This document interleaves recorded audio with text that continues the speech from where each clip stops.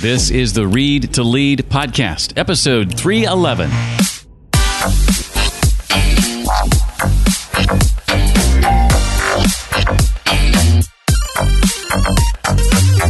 So often we can let our fear of disappointing others or the judgment of others or disrupting relationships keep us from doing what we really want to do. Hi, and welcome to the Read to Lead podcast. It's the podcast dedicated to your personal and professional growth. In a timely episode and interview, today's will be. I'm Jeff Brown, and I believe that if you desire to achieve true success in business and in life, then intentional and consistent reading is a must. My job is to help you narrow this reading list to only the books you need to be paying attention to, and today's book and guest author is one of them. In a moment, we're going to sit down with Margie Warrell. She's author of the new book, You've Got This, The Life-Changing Power of Trusting Yourself.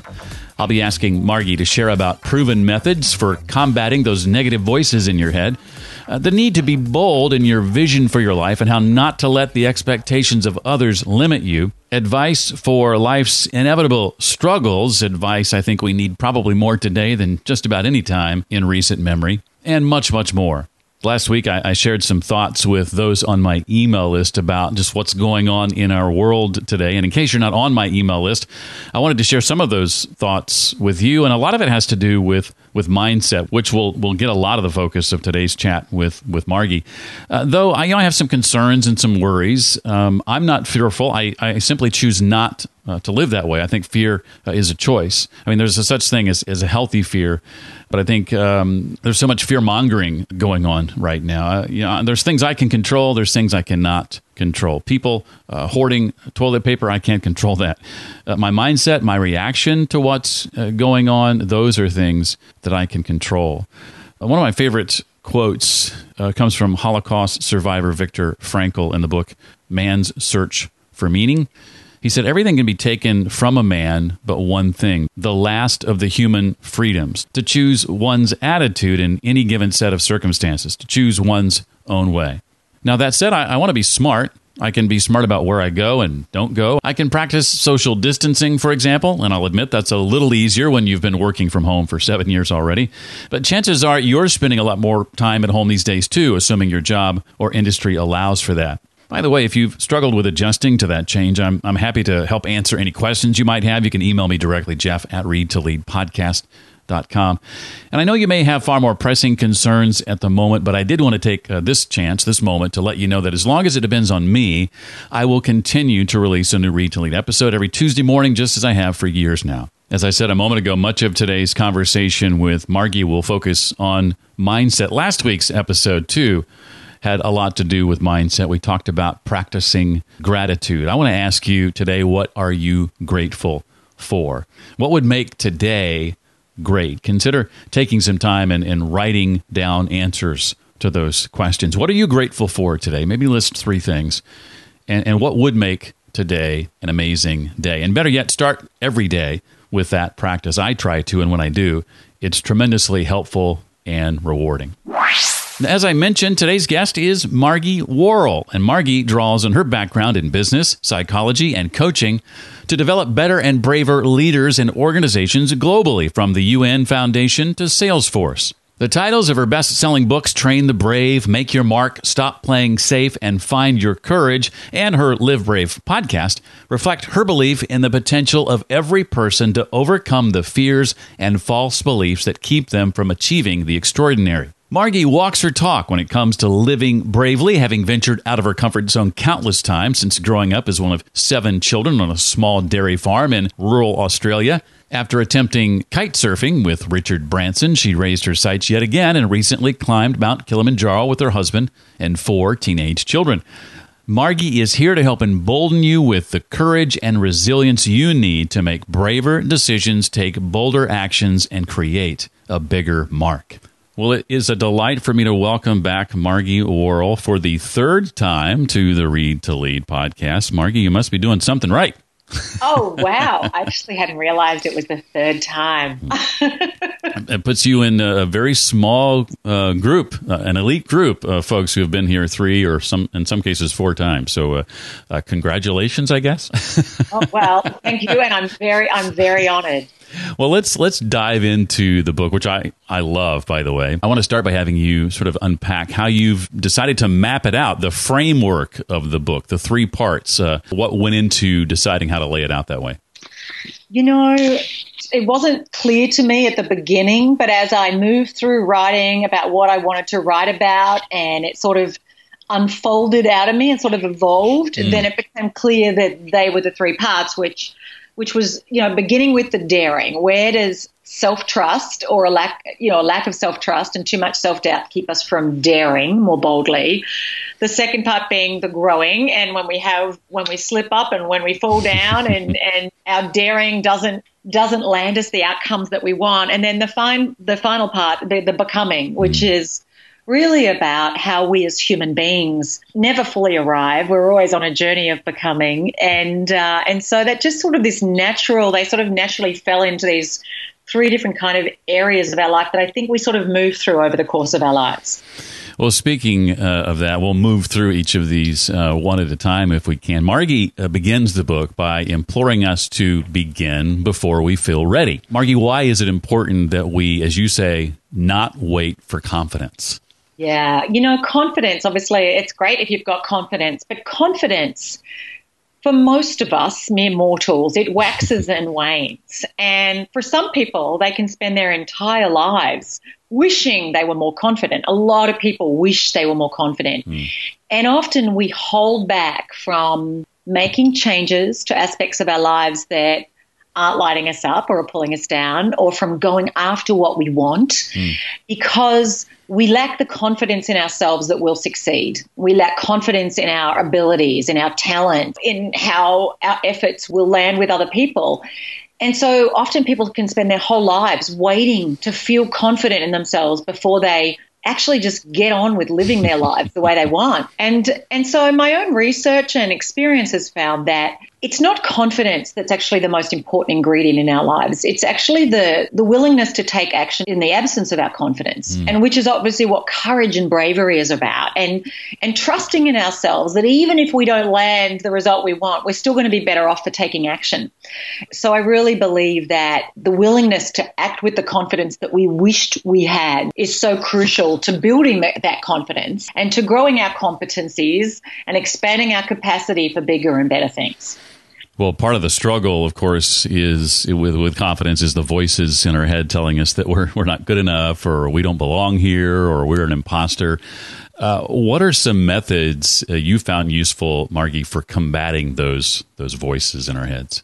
Yeah, and I think Jeff, you're right. All of us have them, and some of us are sort of stuck with this, Doubt FM playing in our heads just on repeat. Who do you think you are to do that? You don't have what it takes. What will people say? What if you fail? You're not as good as you think you are. At some point, people are going to realize that. All of that stuff. And so one is just recognizing that those voices are just that. They are voices, and they're not necessarily the truth. In the book I get into how, in the simplest version, all of us have inside ourselves a small self that is all about playing it safe and avoiding doing anything that we could chip away at our ego or our identity. And there's another part of us, that really true part that pulls on our heartstrings. And so sometimes just identifying how much of that small self, it's about fear. And when we hear those voices going, yeah, I hear you. I know you want me to play it safe, but I'm not going to let you call the shots.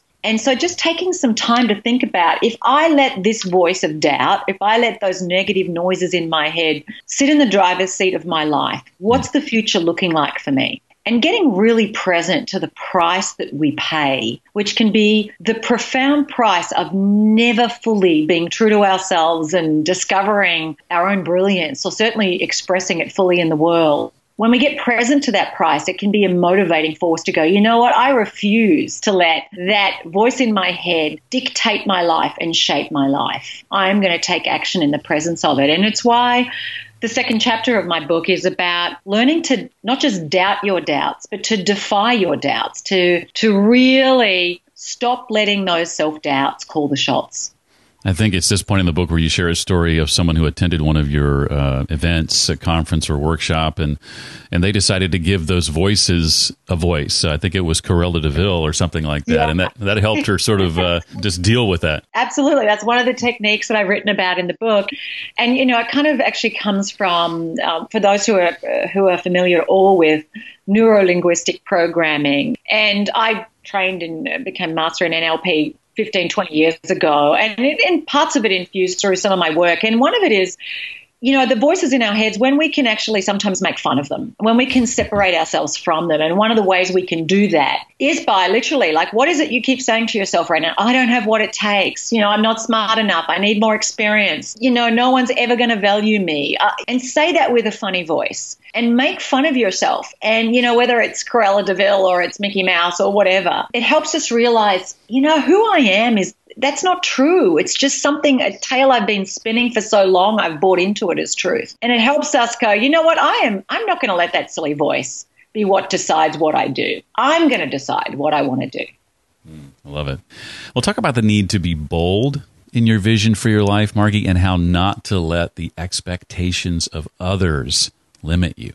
Yeah, I grew up, as I share in the book, I grew up on a dairy farm, a small dairy farm in rural Australia. And my parents, who loved me very much and I know only ever wanted the best for me, their own life experience was fairly narrow in many ways. My father milked cows for 50 years, raising myself and my 6 other siblings. And my mum was a nun and stayed at home and then looked after us kids all of her adult life. And so my parents' vision for me, it couldn't possibly be as big as what was possible for me because they had their own field of vision was so narrow.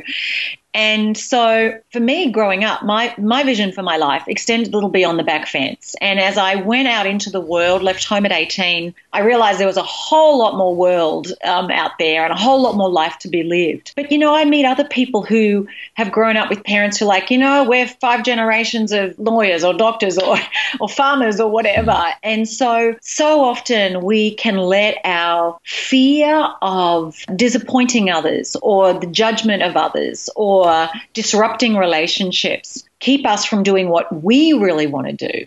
Or, other people's fears that we'll fail can become our own fears. It's like, oh, I dare not pursue that vision because it seems so bold and so daring. And that's where I think it's so important not to let other people's fears or their own limiting expectations or ideas of what's possible hem us in. And so I truly believe that every one of us is put on earth to live our own unique purpose and to make our own unique mark, and that it's so important to give ourselves permission to connect with the highest and the holiest vision for our lives. And that takes courage. That takes trusting ourselves. That takes daring to believe we can do more than maybe we've ever done before or that we're not even sure we can do. And to live from that place because it can really transform our day-to-day experience of being alive. Margie, what about past failings maybe that we're having trouble getting past? How are you dealing with that? Do you find that it helps maybe not to take yourself so seriously? I mean, you personally as well as your clients. Yeah, look, none of us land it perfectly all the time, and all of us are fallible. We have faults, we fail, we mess up, and we fall short of being the person we really want to be. And so the research shows, actually, there's some wonderful research on self-compassion. I did a podcast on this myself last year on the importance of self-compassion and that being kinder to ourselves in our fallen moments when we make a mistake, when we slip up, mess up, or when we simply, even through no fault of our own, find ourselves in a situation that isn't the one we wanted to be in. And being kind to ourselves in those moments can make such a difference in how quickly we bounce back from them, in our ability to learn from them and to take that learning and really incorporating that into what we do moving forward. So in a book about, trusting yourself that you've got this, I felt it was absolutely essential to really address how often we can be our own worst critic and how being hard on ourselves can be such a saboteur toward what it is we want to create. I don't suppose you've been locked out of any Nashville hotel rooms anytime recently, have you? Yeah. That story that I included in that opening chapter was, I'd actually nearly written this book and I found myself locked. And I'm not going to give away the whole story, but I found myself with very little clothing on, locked in the hall, out of my room in a hallway. And I got to tell you, honestly, Jeff, if I could have dug a hole and just put myself in it in that moment, I would have.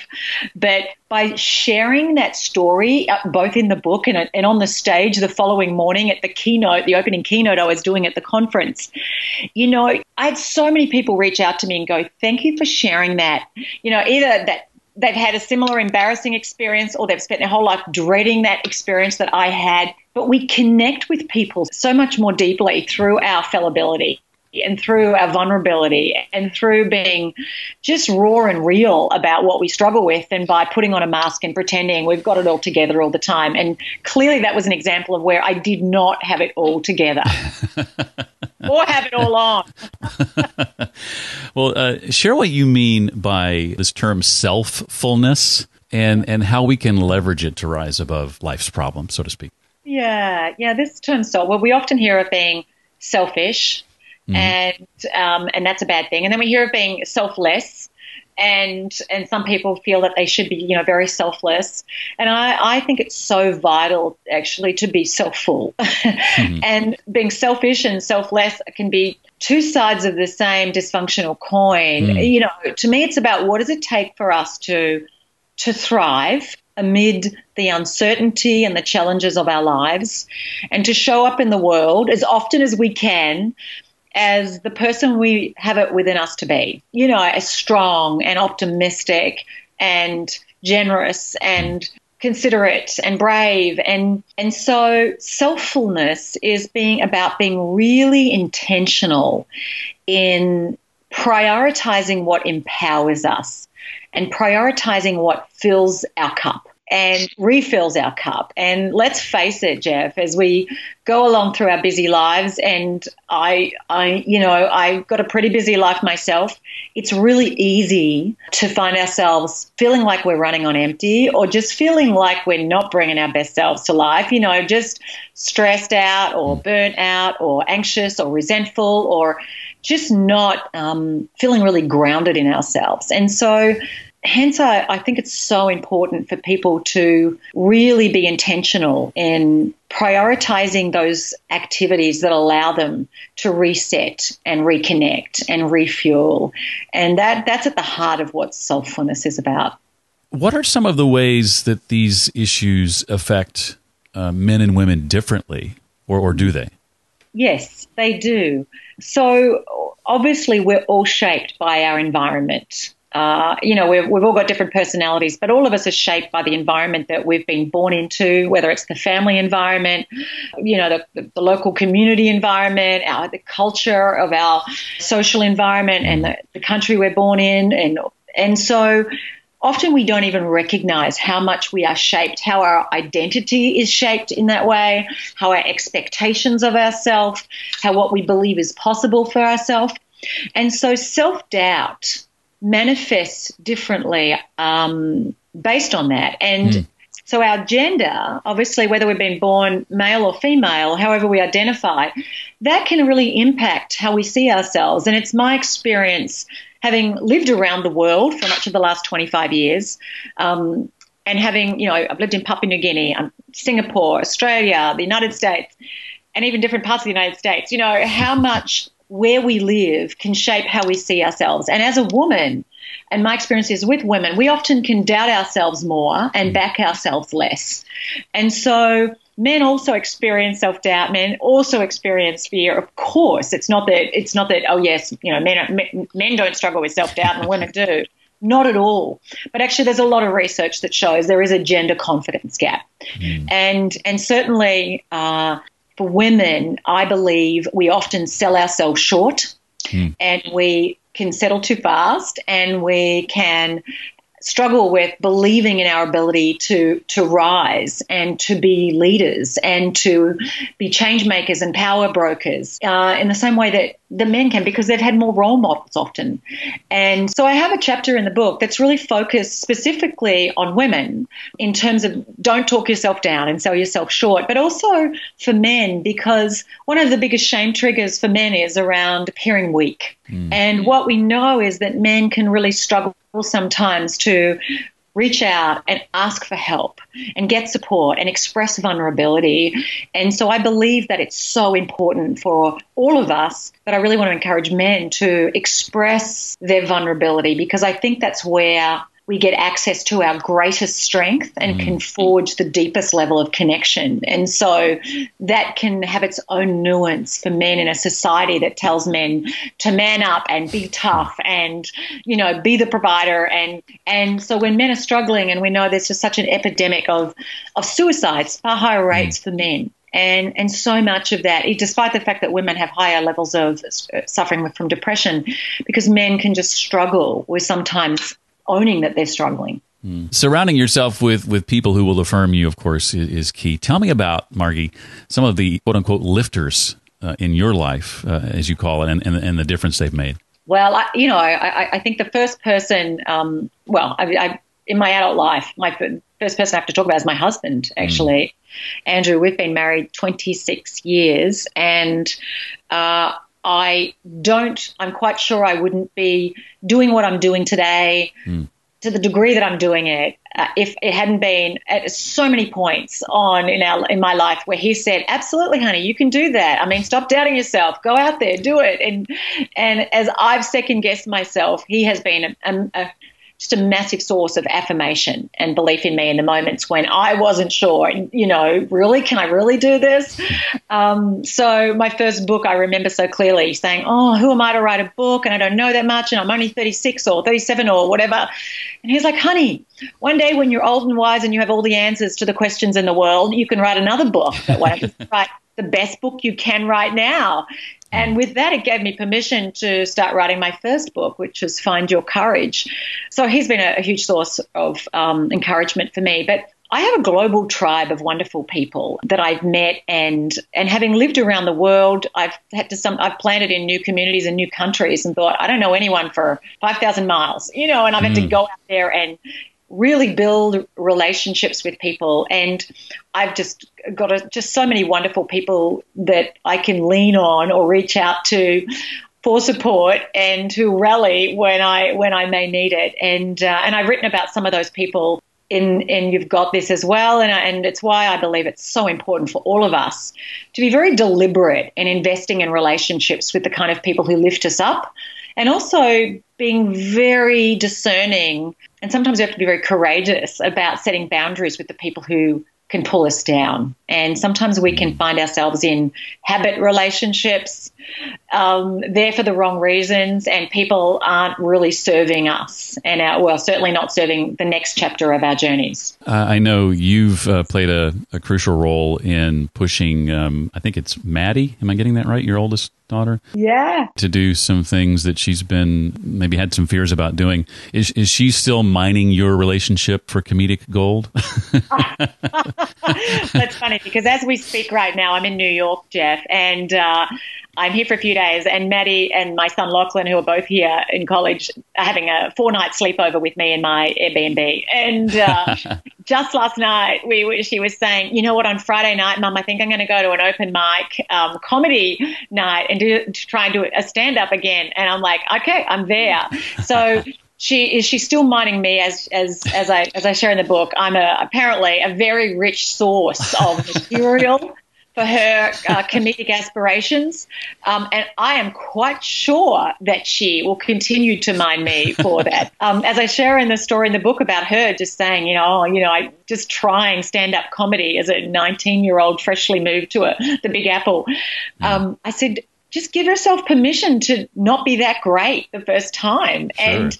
And so I say that to everyone, if you think you have to be brilliant at something before you start it, You might spend your whole life waiting to try and be brilliant. And actually the way you get really good at things is by doing them, not by thinking about them, not by planning it, but just by doing it. And so, yes, I encourage her to just keep doing it. Well, I've got a couple of questions I want to ask you, Margie, not directly related to the book. Before I do that, anything else from the book you want to make sure we know about? You've covered quite a lot of ground. Obviously, there's a lot more in it than what we've talked about, but I certainly appreciate just even diving into some of the concepts that we have. Well, when it comes to reading, particularly, Margie, reading to learn, what do you do to help retain what you read? Any tips or tricks that you can pass along? Yeah, look, and I don't do this all the time, but I often do it. So I don't like to say I butcher books, but books that I've read have got they're lined. You know, whether it's a highlighter or a pen or a bit of both or whatever I find close and handy, I will always underline. And I also, when it's a book that absolutely has just grabbed me, I'll write summary notes, but my own. I don't want to get someone else's summary notes, but I'll literally go through it and I'll kind of type them up, my own little notes. And for me, I'll sometimes write a blog about it, or I'll, write an article or incorporate it, because writing about it and incorporating it into my own thinking, because often it adds to my own thinking, that really embeds it. And just helps really me live it and me preach it and walk the talk.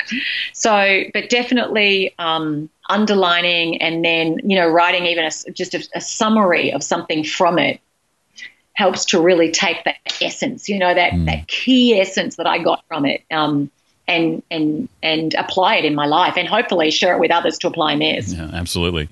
Well, what have you read recently that's sticking with you, or maybe left an impression on you? Anything stand out from recent readings? Well, it's not a new book, actually, but it's a book that powerfully impacted actually how I wrote You've Got This. And I'm not sure if you've heard of it, but it's called The War of Art, Stephen Pressfield. Yes. And someone told me about it, and it's why I wrote You've Got This, because from a strategic perspective, I should have written a book on leadership. I do a lot of corporate work in the speaking and the leadership realm, and that would have been strategically probably the better book from a positioning and marketing. But I was like, the book I was called to write was You've Got This. And that book, for anyone who's aspiring to do anything where you express yourself in the world, whether as an author or an artist or a bricklayer or a whatever, I would just say go and read The War of Art. What's on the horizon? What's next for you and your team that you're excited about? Well, I have been doing my PhD over the last few years, and it's on hold actually at the moment as I'm launching, sharing this book and trying to get the word out about it in the world. But I'm actually planning to finish my doctoral studies later this year and early next. So that's kind of the next big thing to get back to. And I've been living in Asia and also relocating back to the United States, which is also on the horizon for mid-2020. So lots of exciting things apart from being mum to my 4 fabulous kids and supporting my husband and continuing on with actually my Live Brave programs that I've been running as well, which are my immersive off-site programs that I do, as well as all the other, corporate speaking and what have you. So there's plenty of irons in the fire and lots going on in my world, Jeff. Awesome. Well, the book again is called You've Got This: The Life-Changing Power of Trusting Yourself. And she is 3-time Read to Lead guest, Margie Warrell. Margie, thank you so much for being here today. Oh, my absolute pleasure and privilege, Jeff. Hey, if you'd like to connect with Margie on social media or check into her book we talked about or any of the other books that she's written or one she recommended today, whatever the links or resources might be that we talked about today, you can find links to all of those on the show notes page, the blog post created just for this episode. That's at readtoleadpodcast.com/311 for episode 311. Remember today to make the decision to choose how you'll respond to the chaos going on around you. Hey, if you have comments, suggestions, feedback, or questions in regard to the podcast, or if you're looking for some tips or help on working from home, feel free to reach out to me directly, Jeff at readtoleadpodcast.com. In the next few weeks, we have interviews scheduled with Stephan H. Tomke, author of a book called Experimentation Works. Also, Robbie Kelman Baxter, and a book called The Forever Transaction. And we'll be chatting with Michael Hyatt about his new book, The Vision-Driven Leader. All that in the coming weeks right here on the Read to Lead podcast. That's going to do it for this week. I look forward to seeing you next time. Until then, remember, leaders read and readers lead.